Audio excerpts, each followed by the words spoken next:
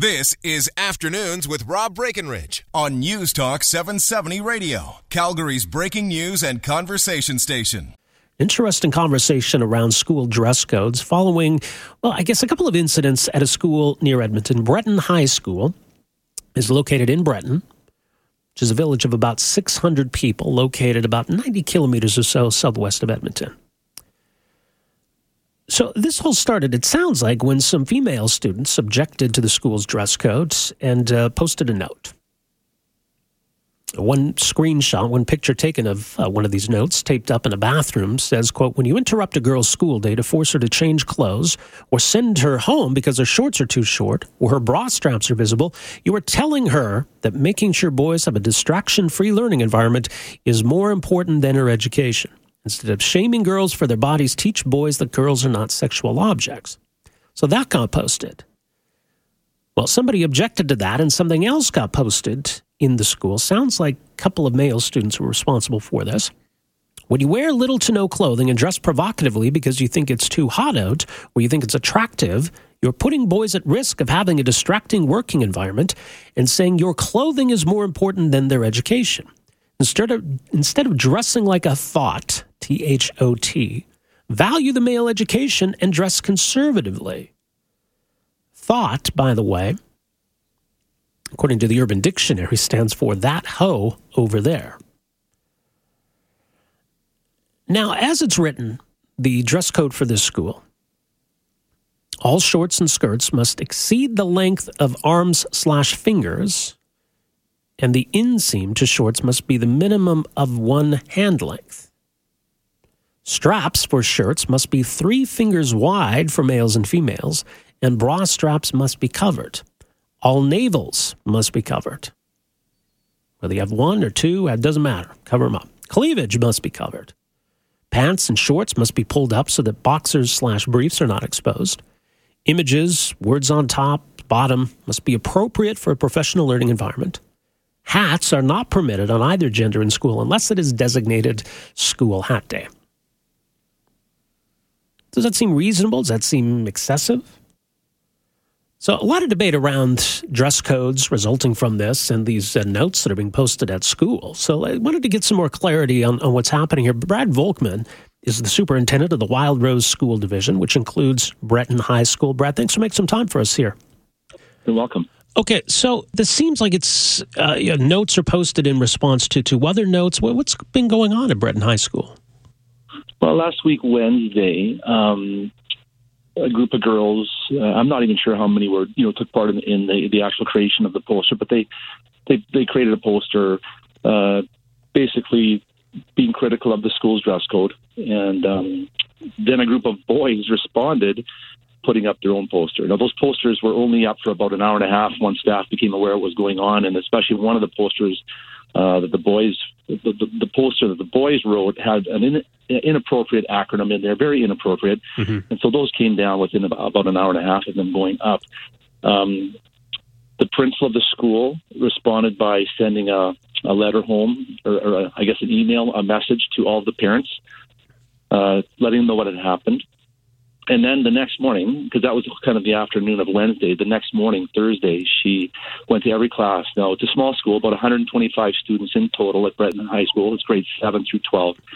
And she went to every class and let them know, it's one thing to debate something like the dress code. And in our democratic society, that's fine to discuss issues, but they must be done in an appropriate way, with appropriate language, and people need to feel safe and welcome, in that process. And so that was made very clear by the school principal. All right. So obviously, then, in no way did the school tolerating any of this. These posters were taken down. Yeah, right. Yeah, the school addressed it right away. And actually, this is, I guess, opening up a discussion that, and I don't know how many people are aware, but dress code policies, typically, at least in our school division, that's a site-based decision made at each school site. Yeah. And the school division doesn't actually have a policy that they enforce at all schools regarding dress code. And so that's done at the local level, with local context, local values, and I think this just brings up an opportunity that probably the dress code at the school was developed a number of years ago, and at that time it was developed in conjunction with the students' union and parent input. But maybe it's time, obviously, for that to happen again. In fact, in talking to the principal of the school, that is going to be that will be on the agenda of the next school council meeting, is to take a fresh look at the dress code. And of course, school council is the parent group that meets monthly to discuss various issues at the school. Okay, so I think it's an opportunity for the school to work through their students' union, through their school council, and then as a staff to re-examine the dress code and see if it still fits the values and the desires of the larger school community. Yeah, well, that makes sense. So there's no specific direction coming from the school board then to the individual schools about whether to have a dress code or what that dress code should be. No, we have on our administrative procedures that we develop centrally. We have one phrase, I believe, in our student code of conduct that says students will dress respectfully or something like that, and no other description of what that is. It's just a statement that they do need to dress respectfully. Right, and it may be part of the frustration originally was some female students feeling as though the dress code was unfair. But I guess is that something then that's part of this conversation going forward, whether it makes sense or whether it's discriminatory against girls in any way?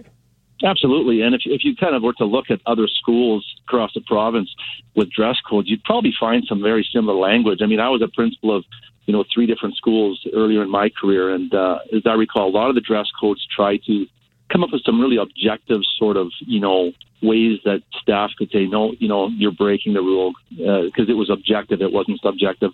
But I think some of those objective statements are maybe what's causing a problem at Breton High School right now. And that's why they need to be reexamined. So in terms of the current dress code there, as you say, that when it was written or by whom it was written, we're not sure? The current principal there, it was before her time. So, school policies aren't reinvented every time you get a new administrator. So she's just aware that they were, she doesn't know exactly how long ago, but she said they were created at that time with student union involvement. And, it may be time to revisit those. All right. So I guess, despite all the controversy and, as you said, kind of the inappropriate language in one of these posters, maybe there's an opportunity to make something positive of all of this. Absolutely. And really, schools are all about teachable moments. We have students that are going to be entering, in not too many years from now, the world of work and being, contributing to their communities and needing to learn what is the proper way to discuss issues in which people disagree. Right. And so these are teachable moments for them. And, there's the whole piece about, will there be some dress code expectations in my future work environment? And for some there will be, and some there may not. But these are all good discussions that come out of this, and I think are part of the growth and maturing of our students. Yeah, that's a great point. We'll leave it on that note. Brad, thanks so much for making some time for us here today. Appreciate this. Yeah, you're welcome. You have a good day. All right, you too. There you go. Brad Volkman, superintendent for the Wildrose School Division, which includes Breton High School. So as he says, they're not dictating to schools what the dress code should be. That's something that can be made at the individual school level, involving people at the school, involving parents, and maybe students should have a say as well. And perhaps there is a need to revisit this from time to time because fashions change, standards change, all of this kind of stuff. Because this thing seems to keep coming up. I remember a couple of years ago, there was a high school student out in, I think it was Moncton, out in New Brunswick, who was punished, was given detention because she was wearing a halter neck maxi dress, as is known. So it's a dress that goes all the way down to her ankles, but has basically very thin straps at the top. It was hot out. She wore that to school. To her, it didn't seem inappropriate. To a lot of people, it didn't seem inappropriate or provocative. But maybe just the thinness of the straps or the visibility of her bra straps, never mind the length of the skirts, so that turned into detention, and that turned into a huge outcry, and she was doing media interviews all over Canada, all over North America, in fact. It got a lot of attention. So I mean, the school eventually relented in that case. So do we need to address this? I mean, what do you expect? If you had a child in school, whether it be middle school, junior high, high school, I mean, what's reasonable? I think you as a parent are going to have some say. So again, at this high school in Breton, and some of it's kind of confusing. All shorts and skirts must exceed the length of arms and fingers And the inseam to shorts must be the minimum of 1 hand length. I don't quite follow that. The straps for shirts must be 3 fingers wide for male and female. Like 3 adult fingers, 3 kids' fingers, 3 fingers pretty wide. All bra straps must be covered. All navels must be covered. Cleavage must be covered. Pants and shorts must be pulled up so your boxer's brief are not exposed. None of that sagging. Don't need to see that. Images and words, song clothes must be appropriate for a professional learning environment, right? We've seen controversy around that. Hats are not permitted on either gender in school unless it is a designated school hat day. So it sounds like they're going to revisit it at this school in particular. I suspect similar conversations are happening at other schools elsewhere in Alberta across the country. 403-974-8255. Where you come down on this? Got a text from Jeremy. Says, sounds like this school wrote their dress codes in the 1950s. We're back with more right after this. Afternoons with Rob Breckenridge, starting at 12:30 on News Talk 770 Calgary.